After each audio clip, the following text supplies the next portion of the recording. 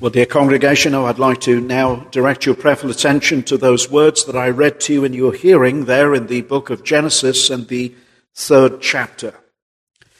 Indeed, this is such an important chapter of the Word of God. We have an account here in Genesis chapter 2 and chapter 3 of creation and how God made man. We have an account of the fall.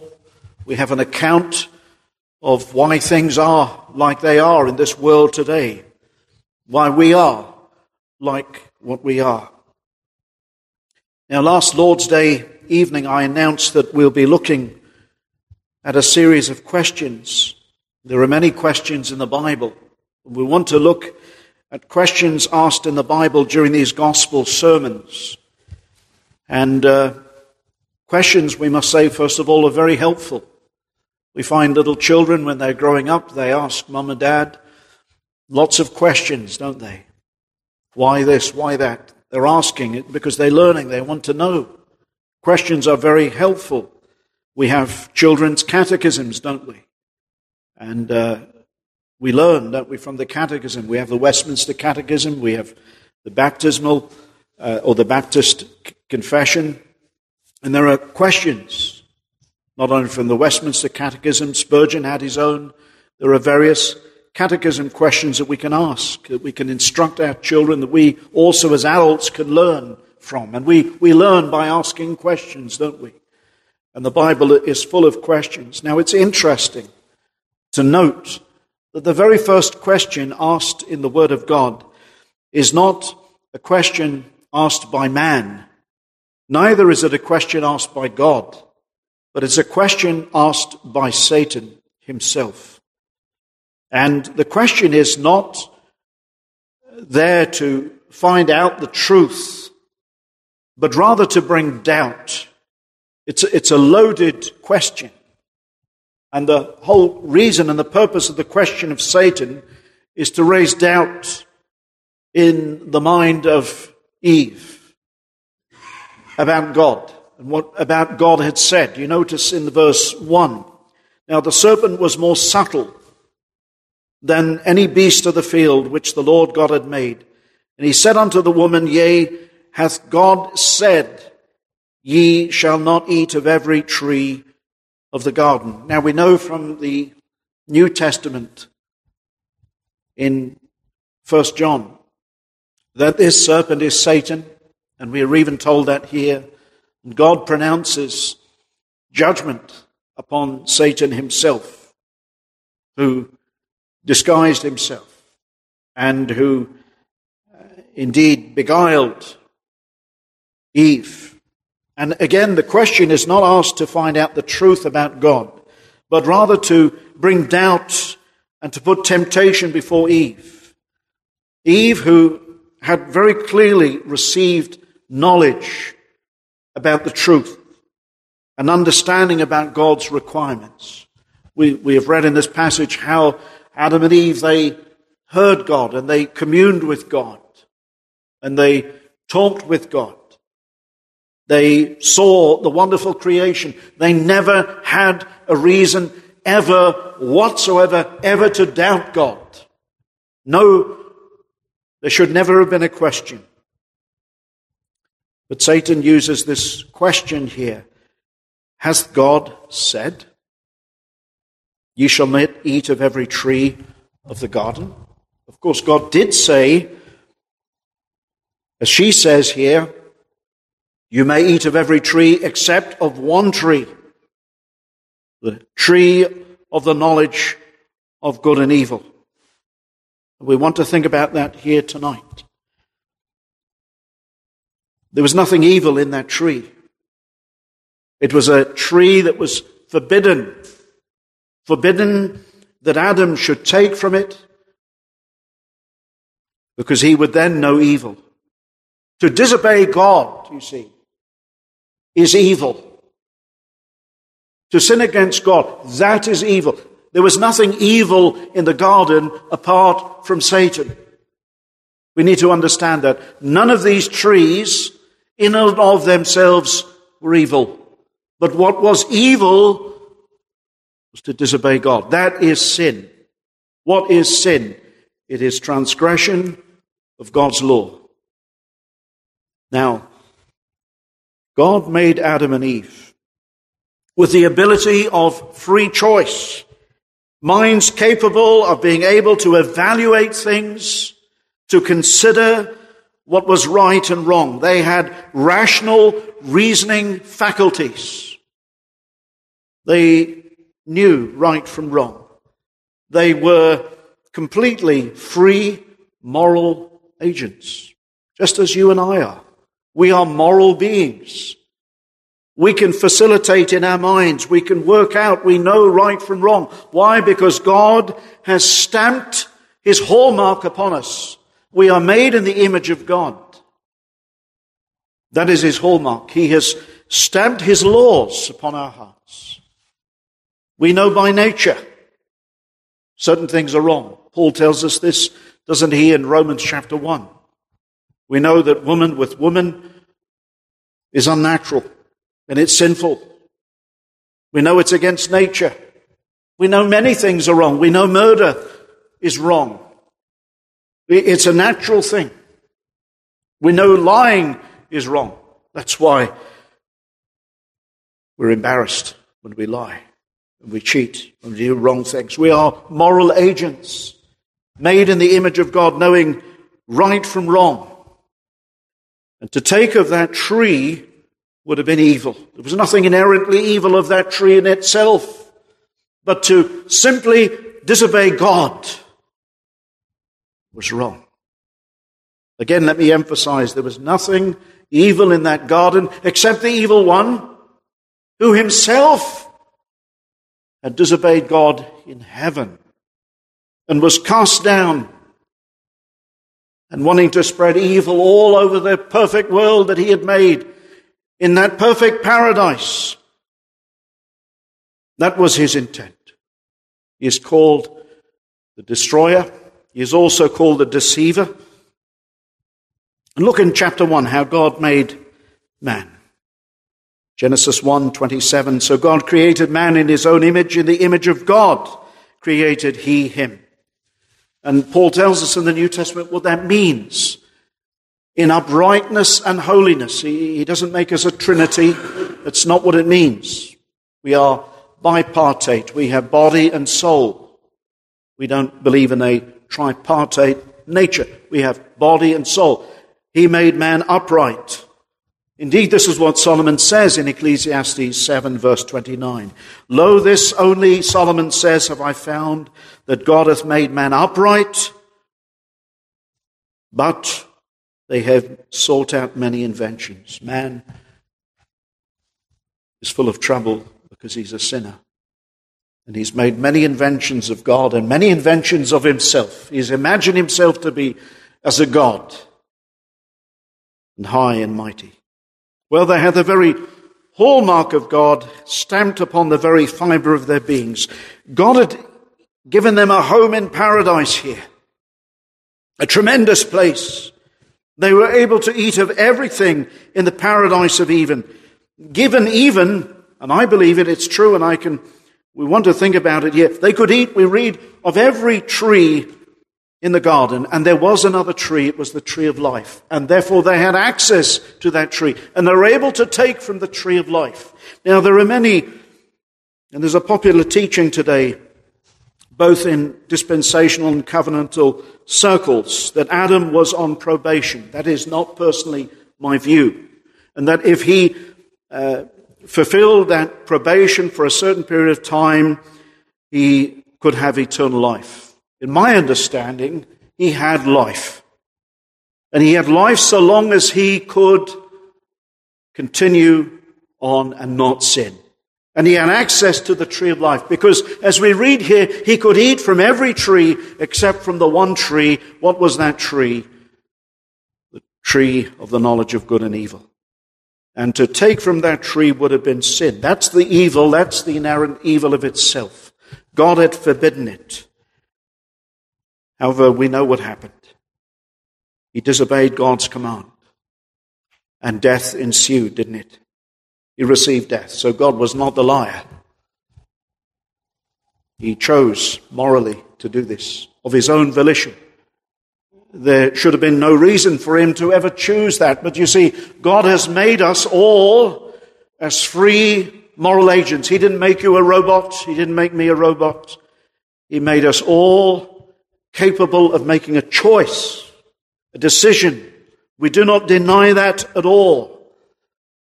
He was made able to sin and able not to sin. Now that's not wrong.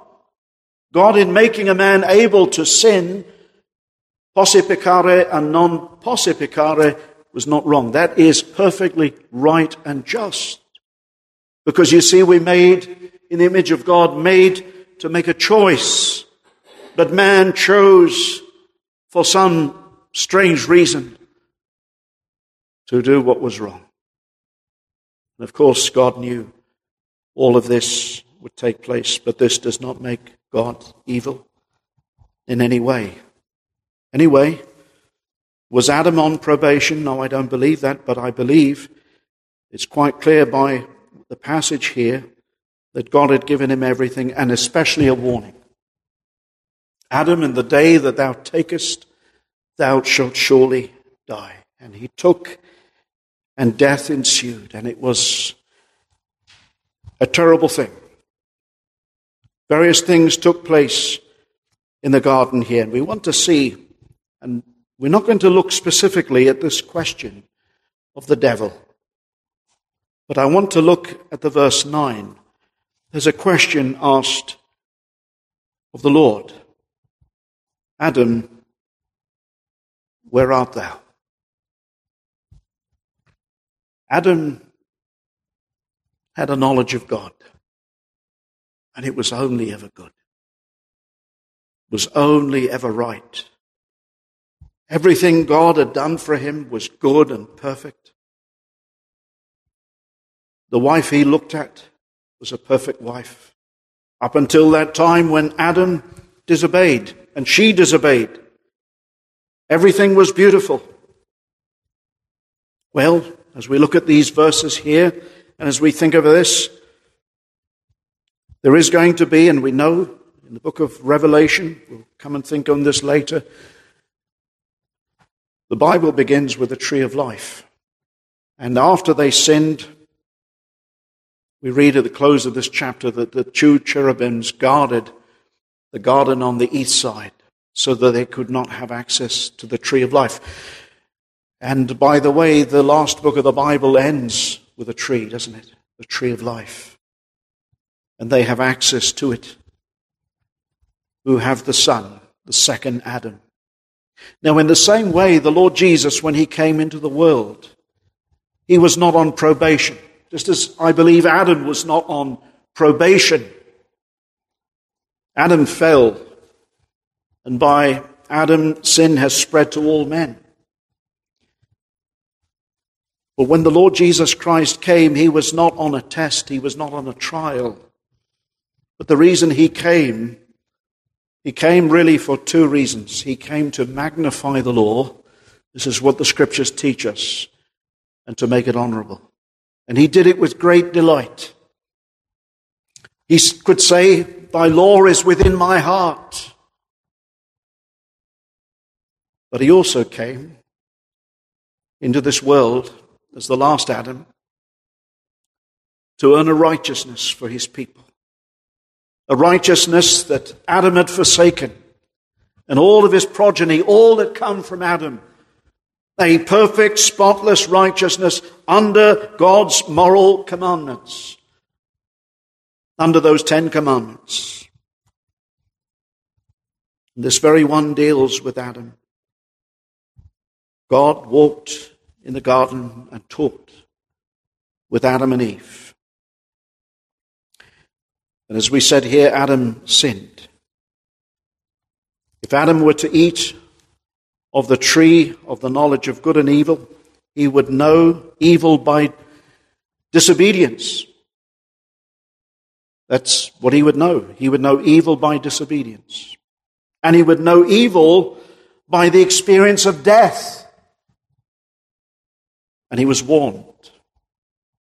Adam, in the day that thou sin, thou shouldst surely die. And he began to experience evil in his heart because of his sin. A sinful heart, sinful actions.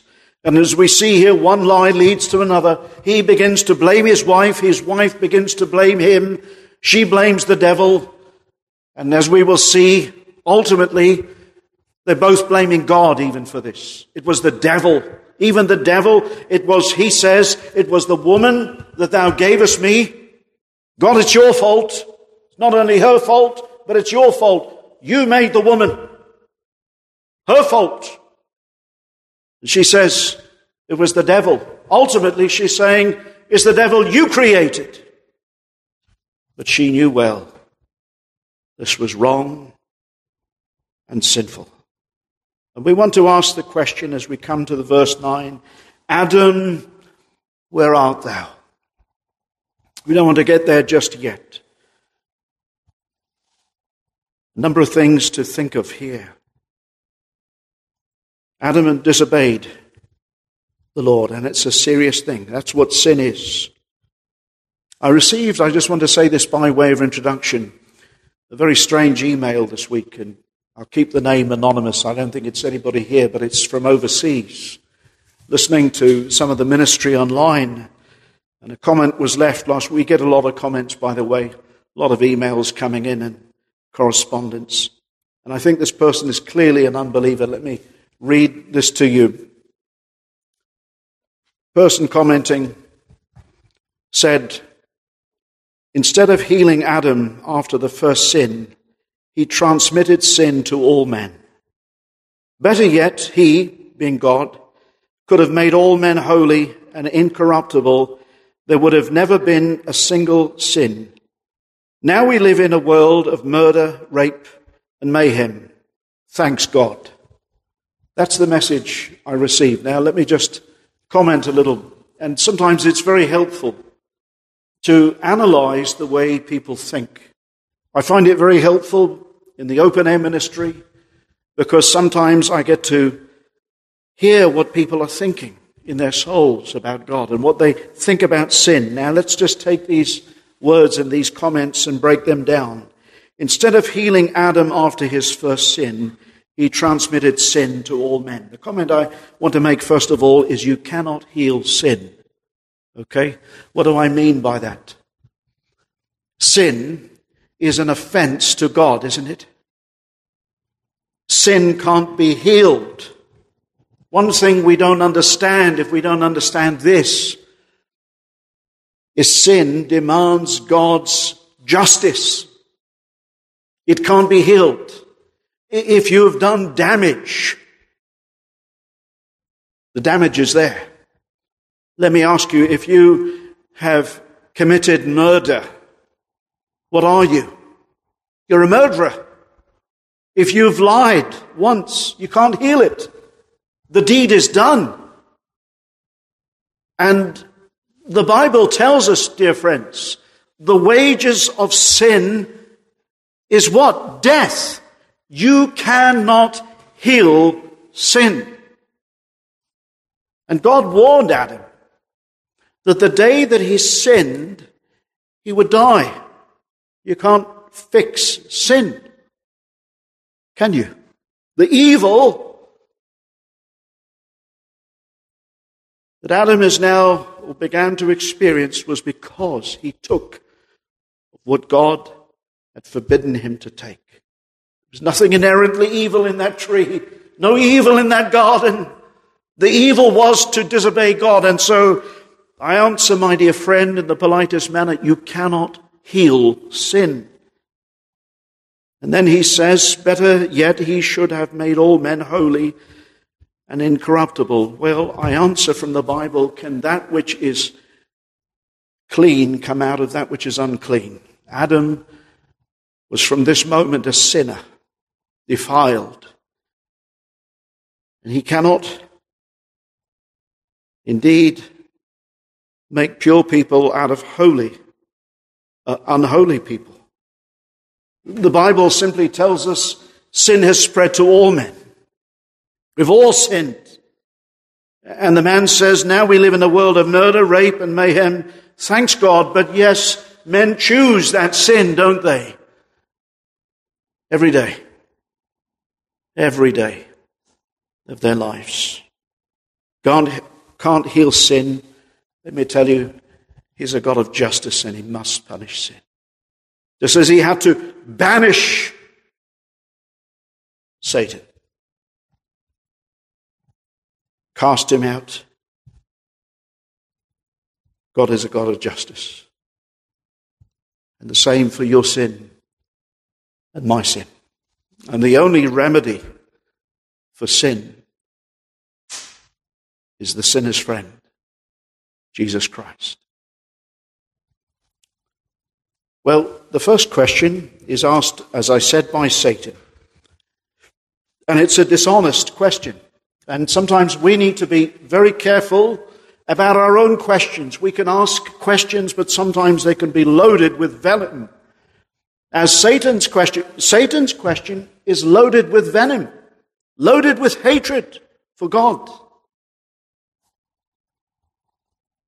Sometimes we can ask the wrong questions, but look at the question. The woman said unto the serpent, we may eat of the fruit of the trees of the garden. The fruit of the tree which is in the midst of the garden, God hath said, ye shall not eat of it, neither shall ye touch it, lest ye die. Then you notice she answers quite honestly and sincerely. And she's even said, we may not even touch the fruit, let alone eat it. And God has already warned them, don't even go near it. Because of the temptation. You see how gracious God is? He's not just saying, don't just eat it, but don't even go near it. Don't even touch it. See, sin is very subtle, isn't it? As Satan is. The deceitfulness of sin. You touch something, you get nearer, you think, well, it's okay. And then Satan, he plants a thought immediately in the mind of the woman. And she had a choice to dismiss what he says. And the serpent said unto the woman, ye shall not surely die. And then he plants this thought, for God doth know that in the day that ye eat thereof, then your eyes shall be opened. You shall be as gods, knowing good and evil. And we know it was precisely the opposite.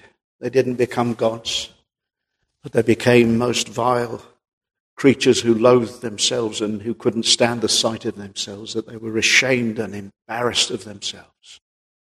So God was right, wasn't he? Now, with knowledge comes responsibility, doesn't it? She's thinking, I could be as God, knowing good and evil.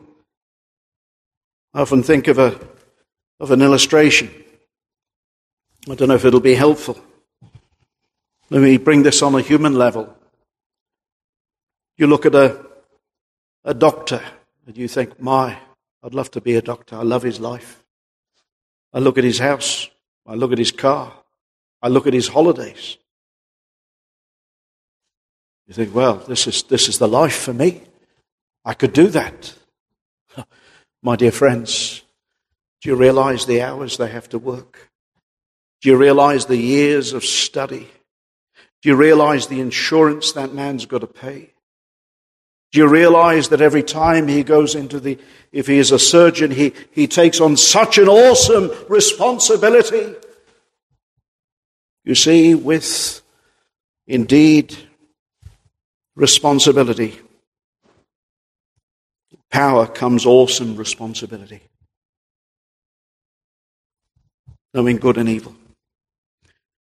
Did you know that the book of Job is a book with more questions than any other book in the Bible? And they're questions that God poses to Job. And at one time, the Lord says to Job in Job 38:30, the waters are hid as with a stone, he says, and the face of the deep is frozen. And God says to him, canst thou bind the sweet influences of Pleiades, or loose the bands of Orion? Do you hear what God is saying? God is saying, I control the planets. And you, Job, you're telling me what's right and what's wrong, Job? Job, don't you understand you deserve nothing in this life? Everything that I've given you is from my good hand. Even the children that you have are a gift from me. Job has to, at the end of it all, cover his mouth with his hand. It says that he is afraid to speak before God and to question God anymore. God says, I control the countless constellations. I keep the planets. I keep the sweet influences of Pleiades, and I can loose the bands of Orion. Who are you, a man, to speak to me? Oh yes, but when we look at our hearts, and we look at our lives, and we look at the fall here, and we see what has happened, we begin to understand something. And we begin to study the scriptures here as we look at this passage, and as we look at the fall. God can't heal sin. It's spread to you, and it's spread to me. This man, I think his questions really helped me to bring a serious problem that often people think in this world. God can't heal sin. He has to punish it. And that's why we have the promise of Genesis 3:15. And God has to come and he has to seek Adam. Adam, who is running away, and this is how we come into this world. He's running and he's hiding and he's ashamed of his sin. And we find him making excuses. Ultimately, Adam has even blamed God. It's the woman that thou gave me. She is the problem. And you look at Adam, he's your typical modern man today. The passive male who takes no responsibility for the family life. And he will not stand. And you have the typical modern woman. I'm sorry, ladies and gentlemen. I'm not putting down you, but I'm putting down the culture of the age. It's no different. We have here Adam excusing his sin, saying it's the woman. Yeah, but Adam, you didn't step up to the plate. Adam, you didn't take your responsibility as a man. The woman, she steps in, she takes, and we're even told here that Adam was with Eve. We're told that here in this passage. Verse 6, when the woman saw that the tree was good for food, that it was pleasant to the eyes, and a tree to be desired to make one wise, she took of the fruit thereof and did eat, and gave also unto her husband with her. He was with her. He stood with her. And you know, we can look back in our lives, and we can so easily blame other people for all of our faults. But we were there. And God comes to Adam and he says, Adam, where are you? Of course, God knows the answer to this question. He's found him. He's speaking to him. But it's a deeper question meant to probe the heart of Adam. Adam, where are you now? Where are you in terms of, first of all, your relationship with me? You can bring that to your level, to my level, because we're all from Adam, aren't we? Maybe, basically, you know, the name Adam simply means man. That's what it means. And I can put that question to you now. The sin is spread to all, to you, to me. Where art thou, Adam? Where are you, man, tonight? Do you take responsibility for your sins? We've all sinned. The scriptures say the wages of sin is death. That's why you're aging, why I'm aging, why we're dying. It's not just a question, really, we could put to Adam, or it was put to Adam, but it's a question put to us. Where art thou, Adam? Adam indirectly blamed God. As a young man, I think I blamed a lot of other people in the world for a lot of my mistakes, things I'd done wrong in life. We don't take honesty in these things, do we? By nature, we're dishonest with ourselves and with other people. She indirectly blamed Satan and God. We are moral beings, each and every one of us. You know right from wrong. Search your heart. This is what really the Lord is saying. Where art thou? Where are you? Where is your soul? Remember what Solomon said. Behold, I've seen that God has made man upright, but he has made many inventions. We've made many inventions about ourselves. We've imagined ourselves to be better than we really are. That's really what Adam was doing. That's what Eve was doing.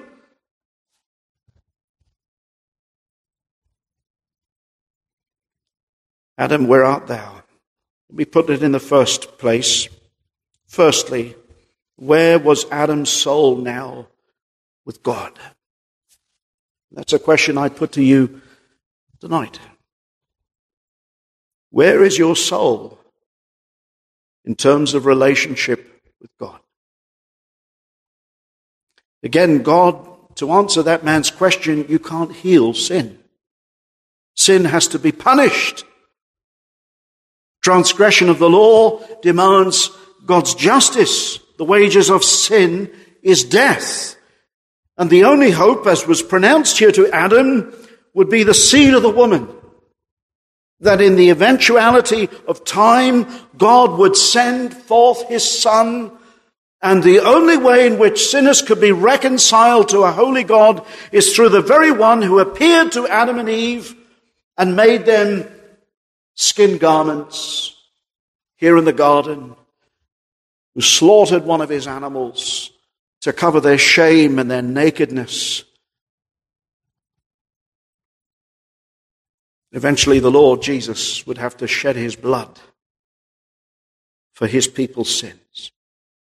Paul says, wherefore, as by one man sin entered into the world, and death by sin, so death passed upon all men, for all that all have sinned. You've sinned, I've sinned. Why? Because we all come from the same, and you and I can't blame God for that.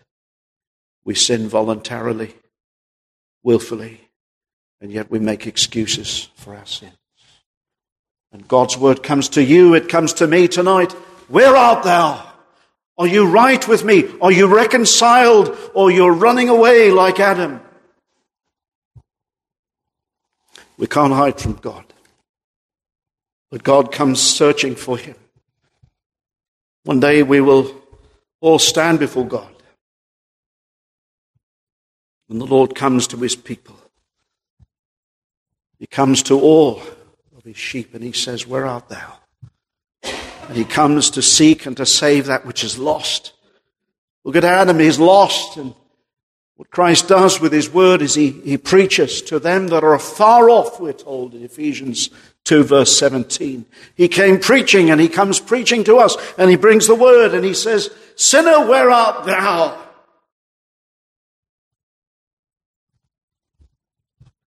Are you making excuses for your sins? Adam before, remember, had a perfect relationship with God.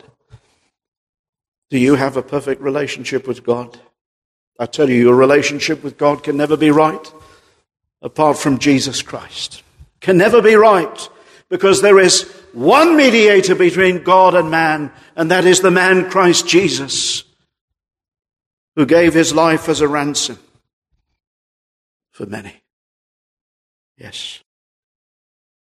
Secondly, I would ask, where art thou in terms of repentance toward God? You see, because you can't be reconciled to God without repentance. You can't just heal sin and say, let's just put the sin aside there, let's shove it under the carpet, let's not talk about my life. For you, no, God knows everything about your life. You don't need to come to me. I'm not a priest. And you don't come to an earthly priest to be right with God. But you go to the one high priest. You go to God through the work of his Son, the Lord Jesus. And you confess your sins to him. All of them.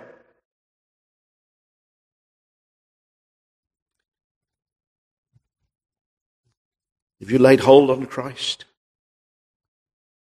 If you turn to Hebrews 6, verse 13, we read how God made a promise to Father Abraham. And he swore by himself. Hebrews 6:13, for when God made promise to Abraham, because he could swear by no greater, he swore by himself, saying, surely, blessing I will bless thee, and multiplying I will multiply thee. Now, Abraham hadn't really done anything, had he? Not really, to merit God's blessing. And so after he had patiently endured, he obtained the promise.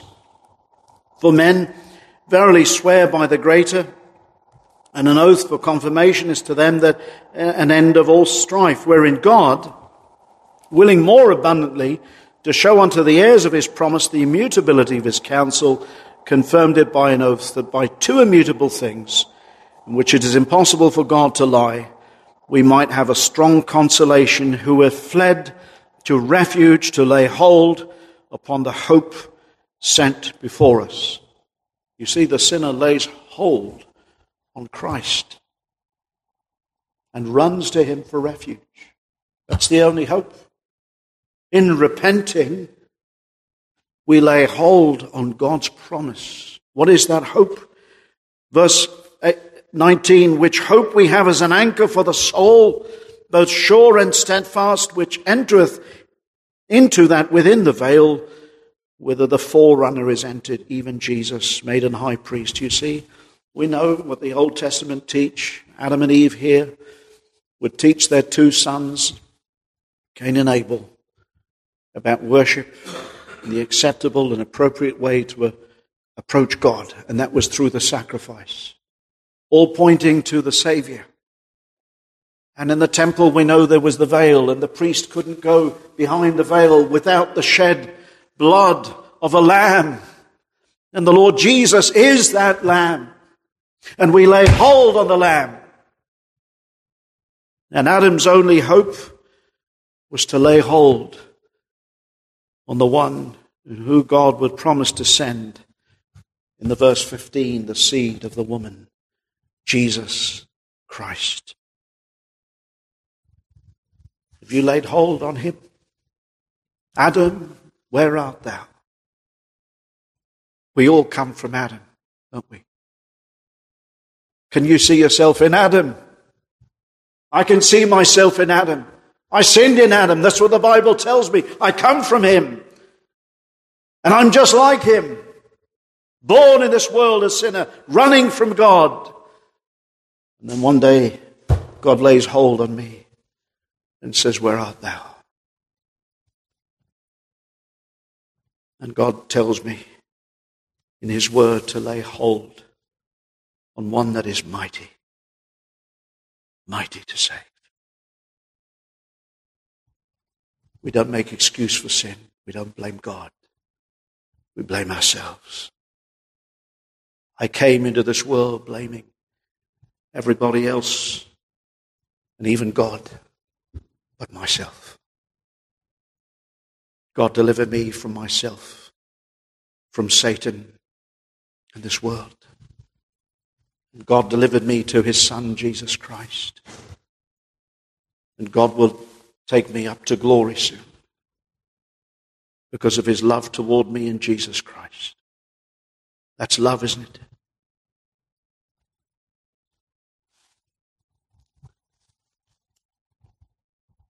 Where art thou tonight? Have you repented, friend?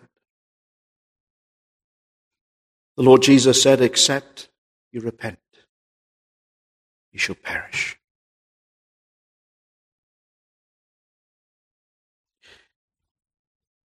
It's important to ask that question. Don't believe the lies of Satan. Satan begins his questions. Sometimes he puts questions in the minds of people. And those questions will be in the world. And remember this, that Satan is styled as the god of this world, the prince of the power of the air, that now works in the sons of disobedience. You get all your truth, my friend, from the Bible. Because God's word is truth. God cannot lie. He has promised to give eternal life to all who repent and believe upon his Son. Whatever our sins are, if we are Christ's, and we lay hold on him by faith, the faith that God gives, we will have access to the tree of life. As I said, the first book of the Bible begins with a tree of life. God said to Adam and Eve, you think about it, why did God banish them? He drove out man, verse 24, and placed him at the east of the Garden of Eden, cherubims and a flaming sword, and turned every way to keep the way of the tree of life. Think of it. If they had had access to the tree of life,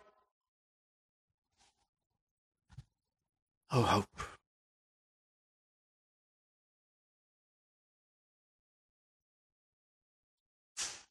Would live. What a world it would be. We can't even imagine. We don't even know what it would be like. And certainly the Savior wouldn't have come. Lying constantly. But let me say this, there will be those that will enter a place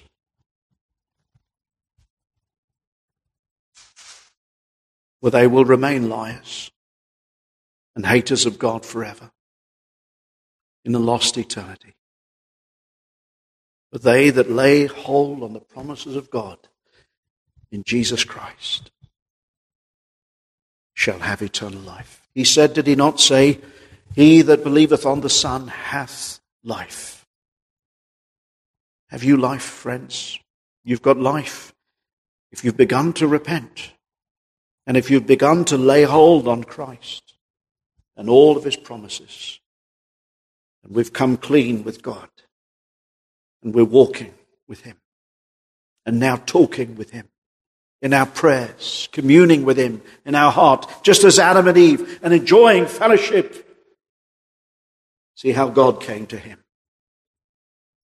And God begins to give us a new life now as Christians, and restores us back to him.